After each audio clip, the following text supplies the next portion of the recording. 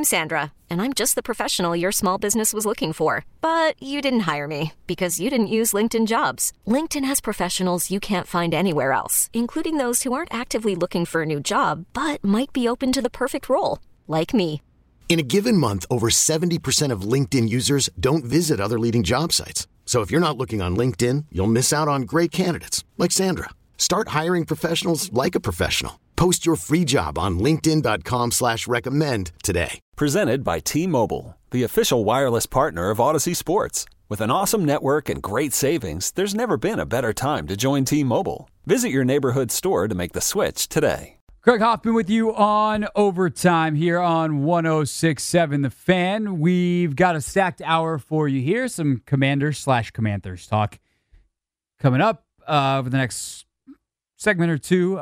Jerry Brewer wrote a really interesting column in the Washington Post about team building that I think is interesting and worth looking at through the eyes of the Commanders here in a few minutes as well. And then the W season starts on Friday. Mystics look like they could be a really, really good team. And there's also some interesting stuff happening in that league-wide. I want to talk about that with Kareem Copeland, my good buddy, former beat mate on the Commanders beat. He's now writing about the Mystics for the Post. We'll get to that coming up at 7:45. And then, of course, 8 o'clock, we just have a quick reset for you before we give way to Charlie and Dave.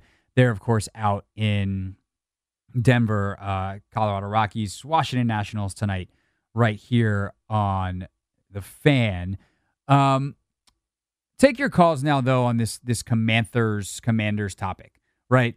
Basically, the premise of what I think on this is that it's hugely problematic how not just that Ron Rivera has signed a bunch of guys that you're looking at almost a quarter of the roster with ties back to him in Carolina, but there's substance underneath that that's problematic too. Like how they look at themselves and what they did, especially in the latter half of the time at Carolina when Cam Newton was hurt, and thinking that they were still on the right track when in fact they were on a track to be fired. That's no good.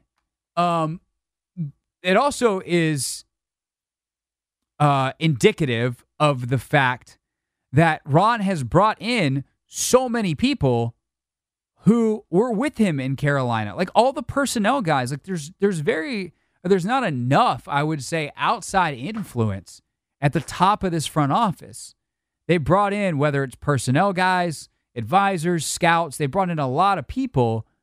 And the definition of insanity is doing the same thing and expecting different results. So unless part of your quote-unquote same thing is finding a way to draft the next Cam Newton and the next Luke Kuechly, your plan stinks. Again, I don't think Ron's like actually a terrible coach. Nor do I think these guys are horrible personnel guys. I just think they're really mediocre. If I'm being totally blunt and honest, it's not a reflection of their character. Like, sure, they're fine human beings. At least, I don't know. I don't have any reason to believe that they're not to. Maybe they're not. Maybe one of them sucks. But as far as I know, a bunch of stand-up guys, and that's great. But my job is to tell you what I think of their ability to do their job, and I don't think that they're exceptional at it in any way, shape, or form.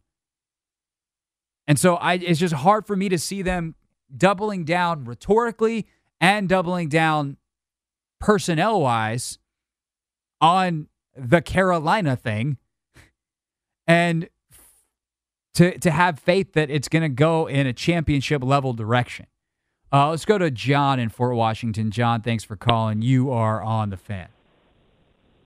Hey, Craig, how you doing? I'm good, man. How are you? I'm doing well. My biggest thing is that you got two guys that you say are general managers. We know Ron makes the last decision on it. But at the end of the day, I mean, you draft who you draft. I mean, we don't know, like with Jamin Davis last year, they drafted him in the first round. And, you know, obviously they took him because they felt they needed a linebacker or whatever like that. But at the end of the day, it's going to take time. You know, you very rarely get a guy like Micah Parsons that come in and just totally dominate, you know, right from the jump. But at the end of the day, I just think that they're just too sensitive to criticism. And to me, that shows a lack of confidence in what you're doing.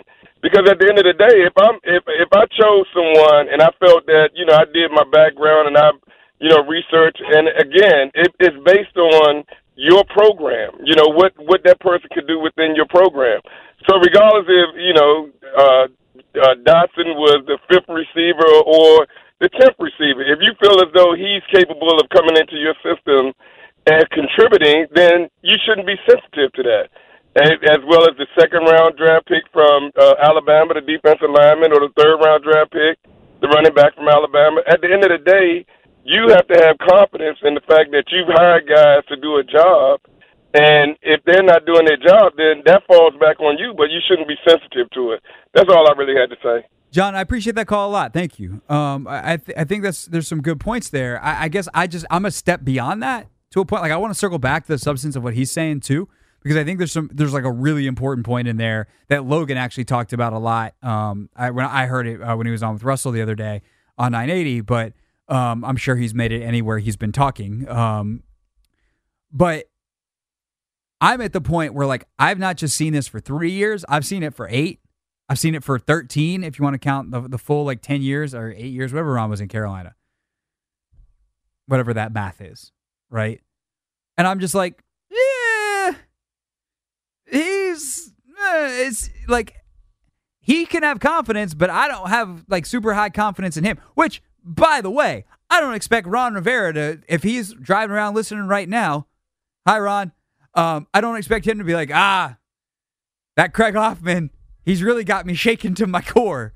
Like, no, Ron's been in the NFL 30 years. He's dealt with people way dumber than me and people way smarter than me.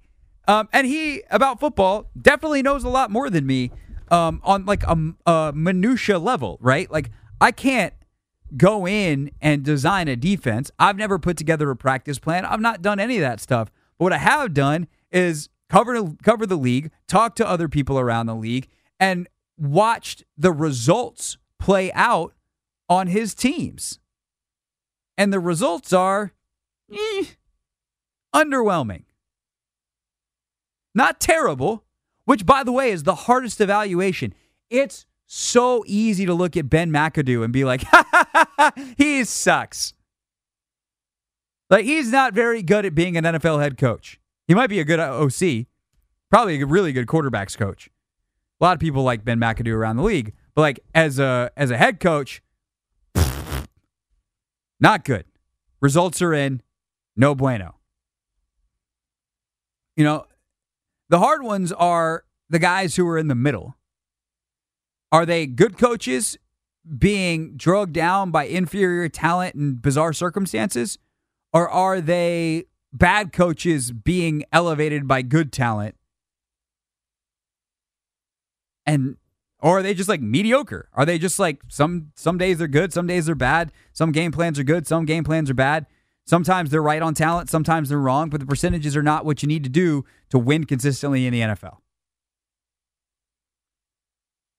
That's kind of the question.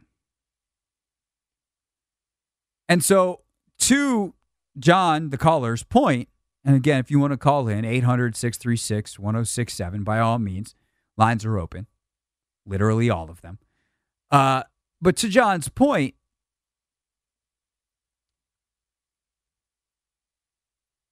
you've got to look at how these pieces fit within your program, not how they exist in some vacuum, how they exist on the consensus mock, right? You take all 50, 100, 50, 11 mock drafts that are out there.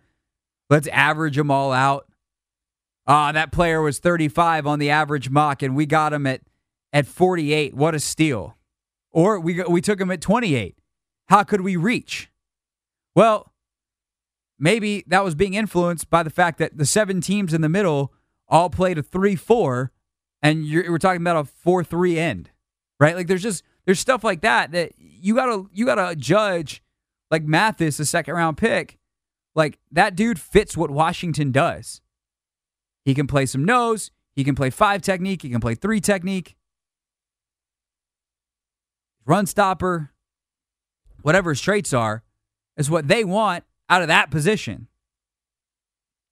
So you take him.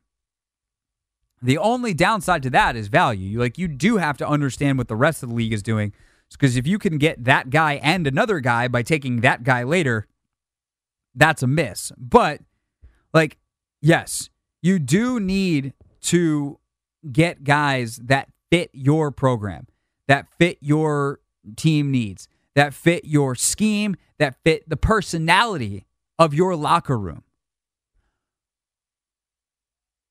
But if the personality of your locker room is not that great, if your scheme is lacking, if what you're looking for exists because you've managed your roster poorly and had to cut good football players or not pay them and let them go, well, then you're probably not going to win at a consistent level in the NFL. More calls up next. Joel, hang on. I'll get to you right after the break. And anyone else who wants to chime in on this, 800-636-1067, 800-636-1067. Craig Hoffman with you tonight on Overtime.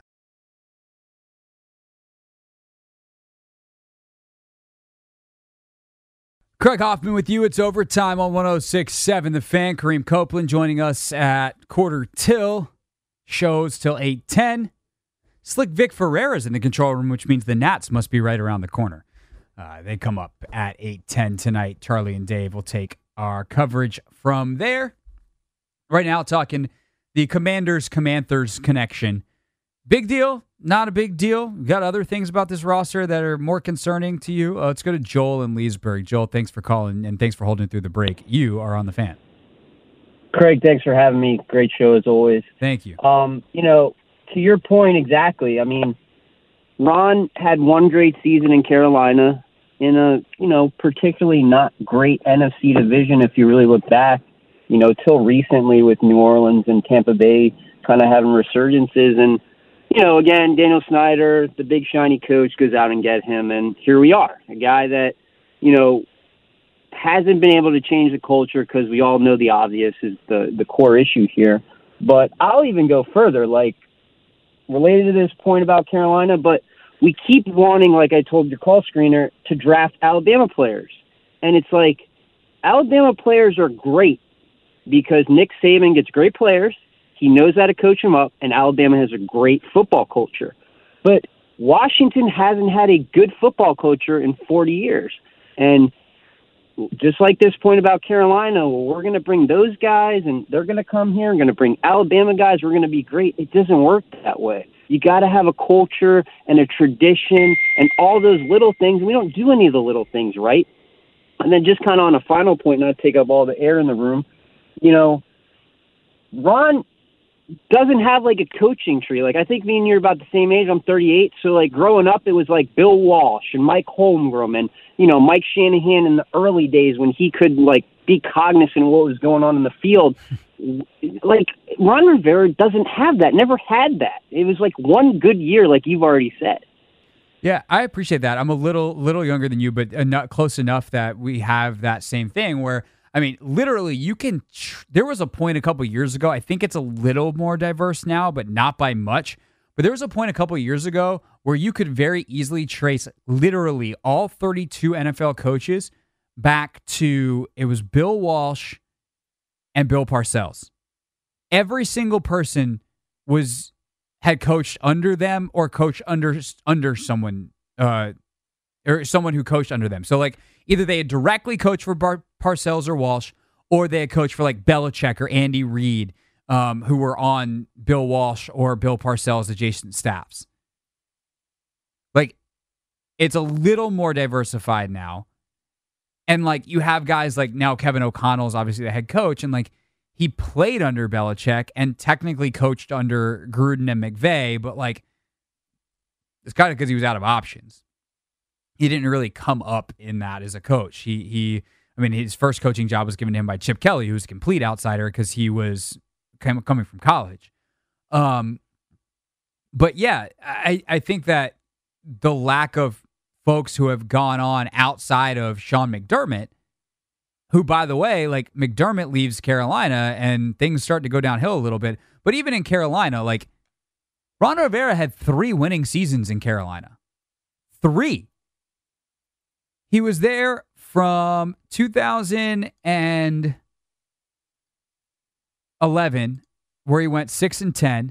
12, they went 7-9. They go 12-4 in 2013. 7-8-1 the next year. 15-1 the next year. Go to the Super Bowl. Cam's MVP. They lose to the Broncos. 6-10 the following year. 11-5 in 17. Then he goes 7-9, 5-7, and gets fired after week 13. Like, that's not exactly a super stellar resume. I will say on the Alabama thing, one, the Alabama thing started under Kyle Smith and the previous front office, and they did a great job with that. And I think there's obviously some guys like Sean Deion Hamilton didn't really work out, but like they took that happens. He was a 5th round pick. The thing with Alabama is they got the best players, so draft them. I'm not going to say, like, of course, they bring in John Allen to try to change the culture, and John's done a good job. They bring in a guy like Terry McLaurin, who also is a culture changer, and they've tried to, this year, draft a bunch of team captains, which a lot of teams have done in the past to great success. You bring in leadership type of guys from good programs, and you're going to get, ultimately, a culture shift over time, and also, those are the best players. So I have a little less of a problem with that, but, I mean, the continuance of what has been, I think, is telling in a way that I don't know that a lot of fans necessarily realize. Let's go to Aaron in D.C. Aaron, thanks so much for calling. You are on the Fan. There we go. Got you up now. Aaron, thanks for calling. All right. Thank you for having me on. So I'm a little bit on the fence with Ron, and I say that because there are certain players that they seem like they did develop. They developed a couple of the wide receivers under his purview. They developed a quarterback. They developed McCaffrey into a dynamic player. And if you look at the types of players that we're bringing on board in Washington, I think that we have guys that are not turning the ball over. So with the new running back that they're bringing in a wide receiver that can catch a ball. If you think back about all of the passes over the middle that were dropped by Sims, the smaller wide receiver that was fast. Steve Sims, yeah. By Carter. If we have people that are making those plays, we're getting a lot of chunk plays. And then if we have somebody that's in between the 20s running the football, that's not putting it on the ground, that's a substantial improvement. And then last point about Wentz. So if you look at his turnovers versus the turnovers that were made by Heineke, that's a substantial difference. That in itself, by not turning the ball over as much, will put us in a chance to try to win. So I'm on the fence of giving him the benefit of the doubt in time. I don't think this is a 3-year build. I think it's a 5 to 6-year build.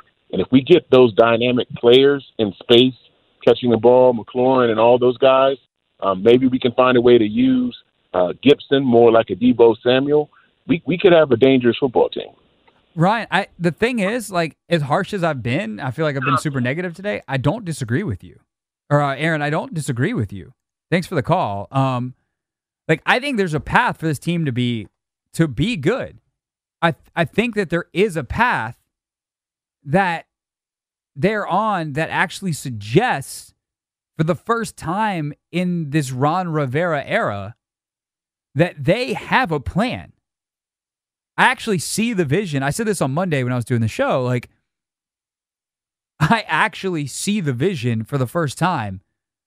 I actually don't think the quarterback is necessarily the right fit for that vision, which brings us to the Jerry Brewer piece that I want to talk about as well.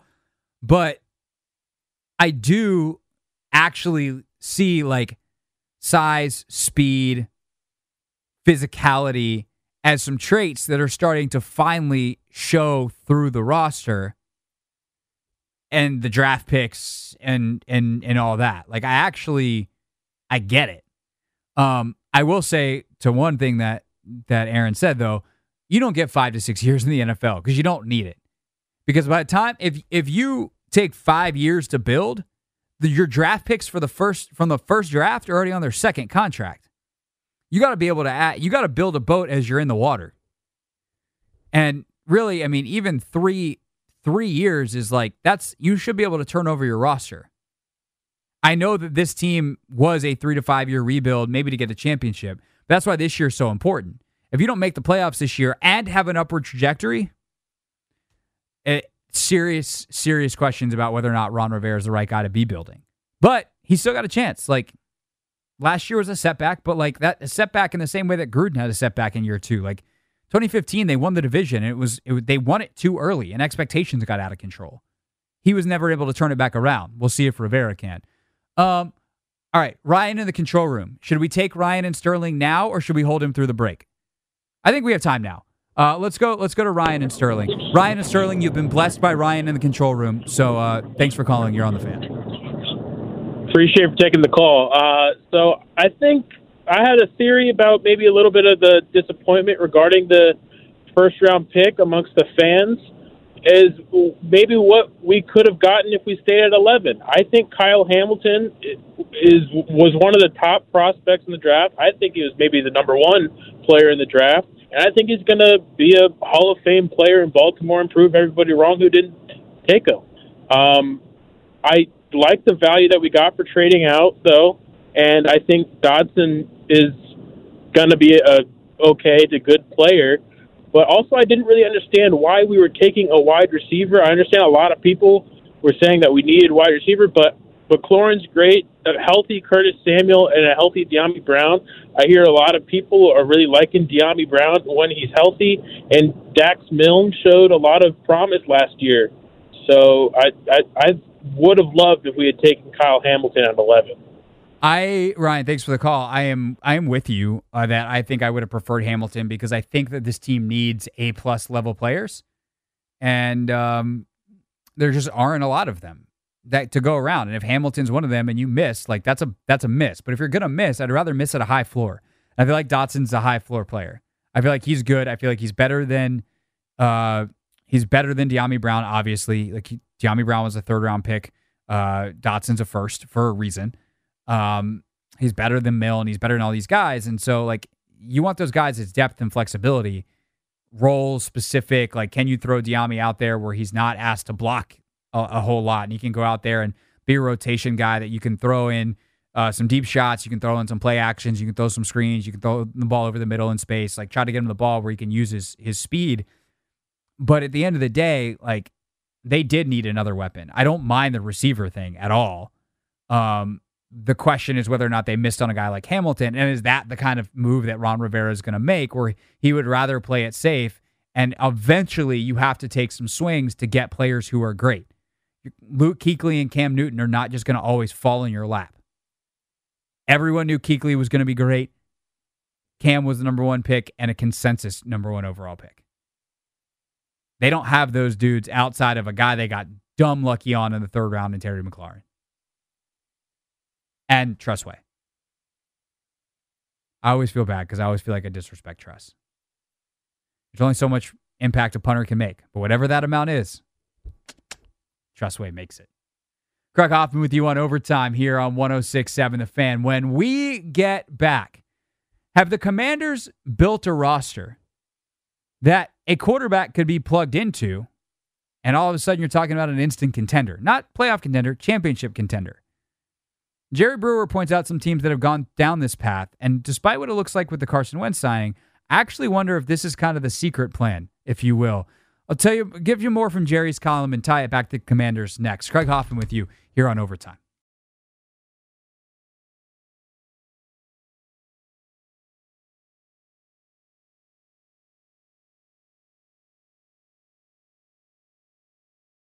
Craig Hoffman with you for Overtime tonight on 106.7 The Fan. Keep you updated, getting you ready for all of the games, because some games have already started. Carolina just dropped a goal. Not the Panthers. We're done with the Commanders discussion. The Hurricanes, the hockey team, they just dropped in an early one. I guess it's not super early. God, there's already 15 minutes gone in that game. Now I'm going to try to do the hockey backwards math. At 13:03 in the first period, someone scored. I didn't see who it was. I just saw that Carolina just scored. They're up 1-0 on Boston. Nats and Rockies tonight. Spirit and OL Reign across the way at Audi Field for the in the semifinals of the NWSL Challenge Cup. We're just days away from the Mystic season starting. Kareem Copeland's going to join us to talk about that in 10 minutes. But I wanted to continue on an adjacent Commanders topic. And it stems from an article that Jerry Brewer wrote that I think is really good, as is typical, because Jerry's brilliant. And it talks about team building, which is frankly a topic that fascinates me. How NFL teams continue to build teams and how that's changed over the course of years. But the basic premise of this article is that teams outside of the Bengals have really started to build kind of outside in, if you will, as opposed to inside out. And I'm not just talking about the offensive line, build through the trenches, right? Because that was kind of the way the Commanders built under Scott McCloughan for the year and a half that he was here, for the one draft that he ran, 2 drafts that he ran. Did he run 2? Did he run the 60 draft? I think he did, and then he got fired. But maybe it was just 15. I blocked that out of my memory. The point is, they took guys up front. They took Brandon Sheriff, top 10 overall. But what you see now is teams taking anybody who's great. Hey, who's the best guy on the board? Let's just take him. We need a quarterback. Doesn't matter. Take the good guy. Take the safety. Take the D lineman. Take the O lineman. Especially take the O lineman. Take the wide receiver. Don't take the running back till the 3rd round. But pretty much anybody else, take him. And what we've seen is success out of that. Because eventually, a quarterback, you're ready. You have kind of everything and you probably at that point have enough depth and enough good players that you can be willing to trade a 1st-round pick or 2 to acquire a quarterback via trade or to trade up and take one as a rookie. And that rookie then comes in, and this is the best way to do it. You get a rookie who comes in, doesn't have to do a whole lot, but can win, gets time to develop while on the job, while winning, and then by the time it's time to pay him, he's really good. Call it the Russell Wilson method. Call it the watered down version was the Kirk Cousins method, and then they didn't pay him, and that didn't go great. Call it the Josh Allen method. Call it the Patrick Mahomes method. Call it the Justin Herbert, Jared Goff, and even if it goes poorly, you trade that guy for someone who's better, bleep them picks, and you go win a Super Bowl if you're the Rams. Why? Because they got a bunch of other great dudes.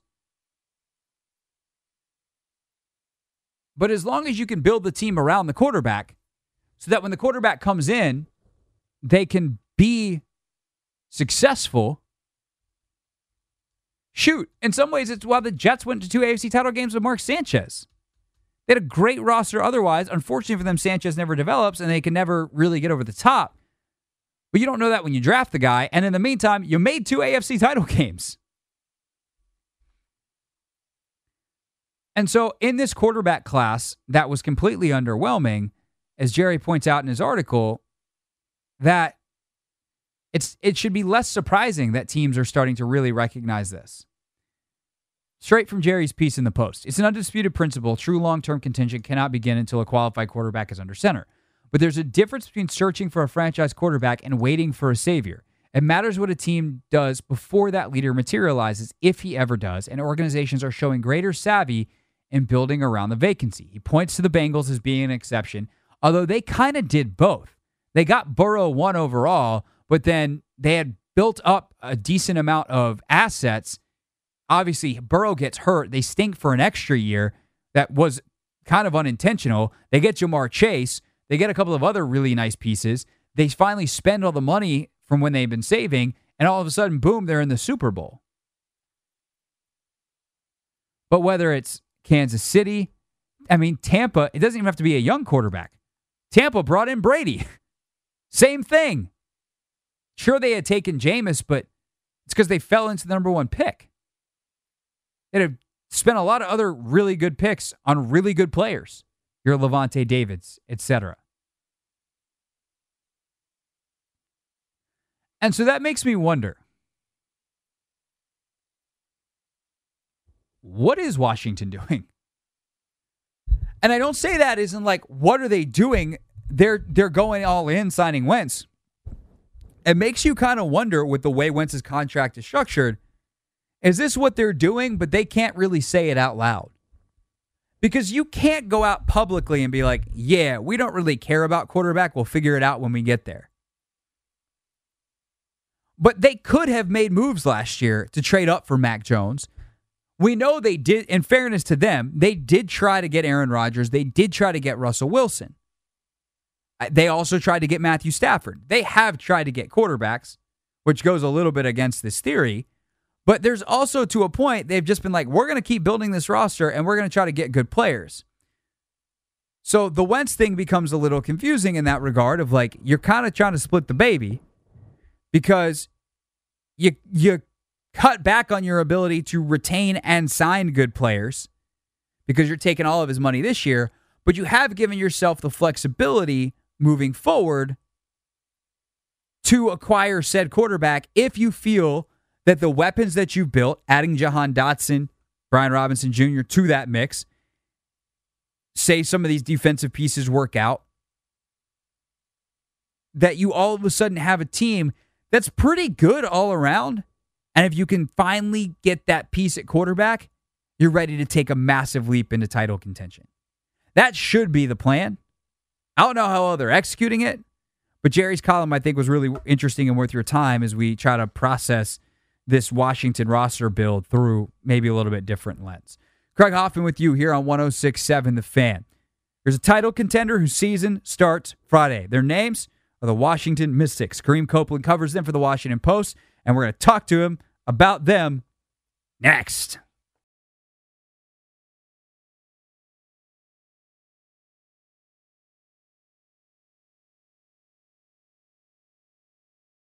Craig Hoffman with you on Overtime on 106.7 The Fan. Our coverage of Nats and Rockies starts with Charlie and Dave at 8:10. Right now, it is my pleasure to welcome my friend Kareem Copeland to the show, Washington Post basketball reporter, focuses heavily on the Mystics and will be their beat reporter for that team throughout the season, which starts on Friday. Cope, what's up, bro? Good to talk to you. Good to have you on the radio. It's been way too long. Way too long. What's been going on, my man? Appreciate you having me. Just living life out here, doing all kinds of stuff, trying to stay out of trouble, sometimes succeeding. Nothing to speak of, right? You know, it's dull around here. Never any news in the city. So you had a great column today, or a great article today about the kind of the mindset of this team. Last year was so disappointing. Elena Delle Donne gets hurt. Alicia Clark, one of their big offseason signings, gets hurt. Tina Charles winds up leaving because she just kind of has a bad experience in free agency. And now they come back. Elena's healthy. Alicia's almost healthy. Natasha Cloud's still here. Ariel Atkins is a really good player who continues to come into her own. And yet they look back at that 2019 banner when they won the title. And I mean, Natasha Cloud has a great quote that I can't repeat on the radio, but she's basically like, we're not them anymore. What are they now? And what is the mindset of this team going into the 2022 season, far removed from that title? Well, that's the biggest mindset right there is like, listen, we can't keep talking about 2019. And it's hard not to do so when you see, so many familiar faces. You've got Tiana Hawkins back and Tori Kimber Walker's here. And so there's 6 players, 6 big contributors off that team that are here. So you instantly start thinking about what they did back then. But they've evolved from that point. Ariel Atkins, Maisha Hines-Adams have different roles from what they were. This is a team that can play some defense. I mean, you're talking about Ariel Atkins is the first player in league history to be named to an all-defensive team the first 4 years of her career. Alicia Clark is known for her defense. Elizabeth Williams, she's going to miss the first couple of weeks because she's still finishing her stuff over in Europe, but she's an all-league defender, and Natasha Cloud is one of the best defenders in the league. So they're actually going to be able to play some games on that end of the floor, which sounds a little different because when you think of Mike Tebow, you always think about offense. But I think this year they're hoping, long as they stay, after last year, and we saw how health can go, if they can stay healthy, they should be a little bit more balanced and have a lot of versatility to be able to play with. How good this sounds. So I'm going to ask this question like just in the simplest form. I realize on some level it's an incredibly stupid question, but it's also like I'm curious of your answer. Like, how good's Elena still? Because when she's healthy and at her best, which we haven't seen in a while, she might be the best player in the sport. She's certainly one of the 5 best. At this point, coming off these injuries, we saw her in the preseason put up buckets the other night. Like, how good is she? Is she still at that level? That's exactly the example I was going to use.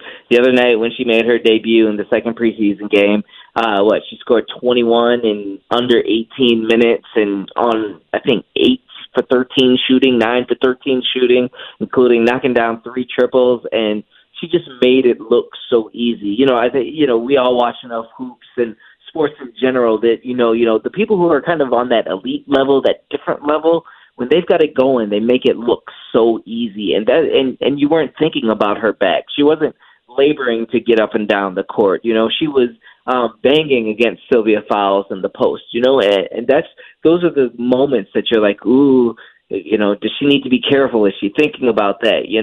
When there's a loose ball and everybody's scrambling, is she being hesitant towards that?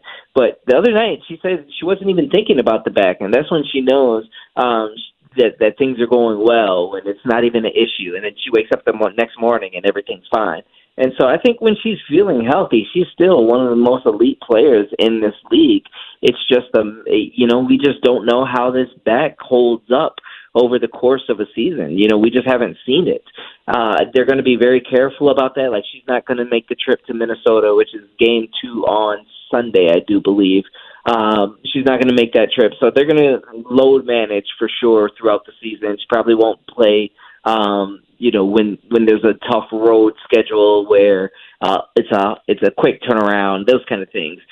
They'll be cautious about that. But, if you can keep her healthy and she, only misses those 7 to 9 games that they hold her out, she's the difference between this team being a really good team and having the chance to be a really good playoff team and, really having a chance to contend. When she's elite, she makes that team elite. So that's why everybody kind of watches her every move, and we ask her every single day, how are you feeling now? How are you feeling now? And she's like, I'm good.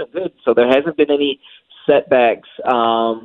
There hasn't been any setbacks since training camp started, but I know they're being super cautious with her. But she's out there banging 5-on-5 during practices also. So that wasn't a thing that was happening last year. Yeah, you believe her, like, at this point when she's like, I'm good? Like, do you think that she's actually out there not thinking about it? Because, like, for instance, Alicia has talked about the fact that that's kind of the last hurdle for her, like the foot. She's coming off a foot injury, obviously, and she's saying the foot is good. The doctor said everything's good. I've done all the rehab. It's strong. But I got to get out there where I'm not thinking about it. And where's Elena at in that progression? Do you think she's actually there?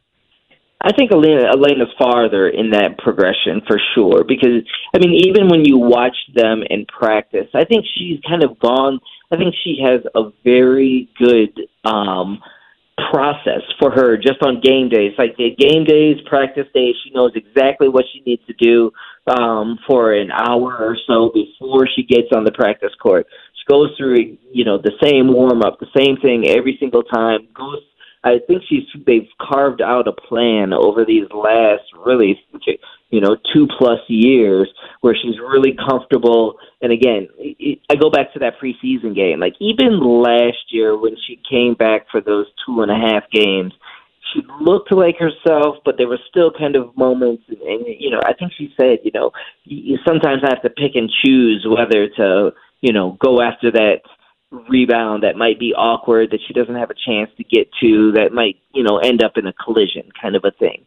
I didn't see any of that hesitancy in that preseason game. She was just playing. And during practices, she's kind of just sprinting up and down. I don't see any of that going through her mind of, maybe I shouldn't bang into Maisha or something like that. Whereas you can see Alicia, she's still out on the sidelines kind of stretching out that foot a lot. And, she's got a whole process also. She gets done and she's got this stretch where she's on her back with her feet up against the wall, pointing straight up that she does after practices. But you can see she's it's still on her mind a little bit more than I think for Elena. I think Elena's a little bit more farther ahead in that realm, and the fact that she's kind of been, doing this for 2.5 years now, unfortunately. Yeah. Mystics open the season Friday night, 7:00 tip, I believe, against the Fever at Monumental Sports and Entertainment Arena. Quickly, bigger picture on the league. Kind of the story of the day is the cuts that are happening league-wide, and there's a lot of young, talented players that are not making rosters, like high picks that are not making rosters, and everyone's pointing to the hard cap that was negotiated in the most recent CBA. And it's like, yeah, we got salaries higher. That's great. But if the good players cost more, there's going to be consequences for everybody else. And trying to put together these 11-person rosters or 12-person rosters is becoming a real problem for GMs around the league. And you have players that are speaking out because they're like, we just can't have a league. It's not sustainable if our young talent isn't going to actually be on the team, nevertheless playing minutes. So long wind up so that everyone's kind of on the same page here into a question of what can they do about it, if anything, before going through another CBA, considering they just negotiated one, and that's going to be a while. That's the tricky part, and we'll have something in the paper about that, or online and in the paper about this, and within the next day or so.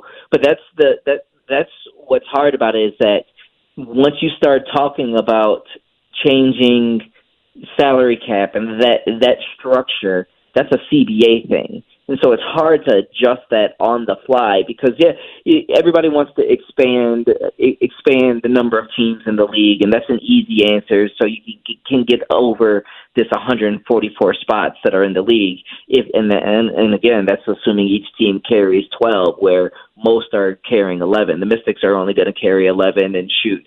They're already talking about maybe having to get a hardship spot because they might be down to 9 people with Elizabeth Williams still gone, and depending on when Alicia comes back, and like we said, Elena's not playing in the second game. So if you can't get another team in here that quickly, then the next logical spot is to start looking at, okay, well, maybe let's expand these rosters. But if you do that, you got to allot for more money in for the cap, and that becomes the issue because with this last CBA, yes, salaries went higher, but a lot of it is being spent on your elite players, the top players in the league. And so say you've got, I think Tebow used this example today, say you're spreading most of your money through 5 players, then you need the rest of the other 6 to be pretty much almost at the minimum, or pretty low on that totem pole when you're talking about pay scale. And that's even without having a 12th player. So you can't just add, it's easy to say, let's put 2 more spots and make it a 14. Everybody can use 14 players, but until you alter that structure of how the CBA works and how you have salary cap and all that kind of stuff, you're kind of going in circles and you're not going to improve the situation. And so that's the issue. Can you start having that conversation and making those tweaks before the current CBA is up?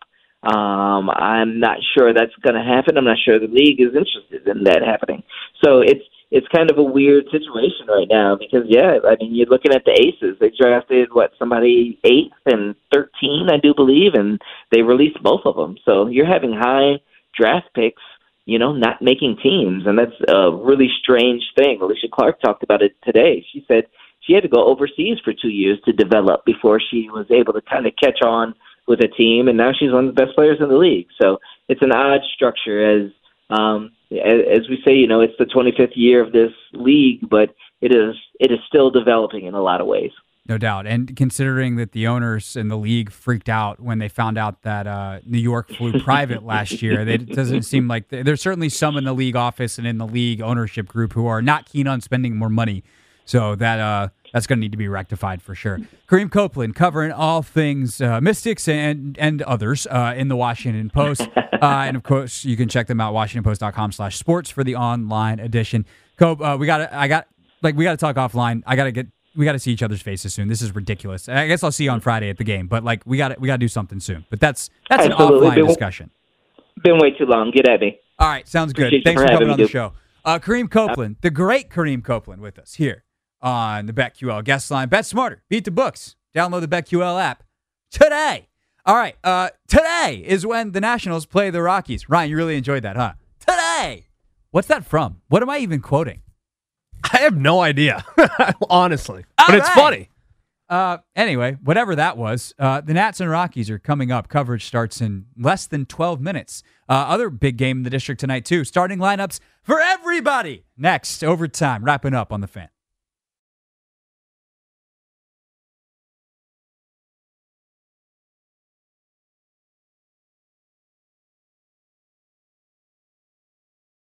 Craig Hoffman with you here on 106.7 The Fan. All right, we got just a little bit of time left in the show. In fact, let's see if I can do the math. We got 6 minutes on the dot left in the show.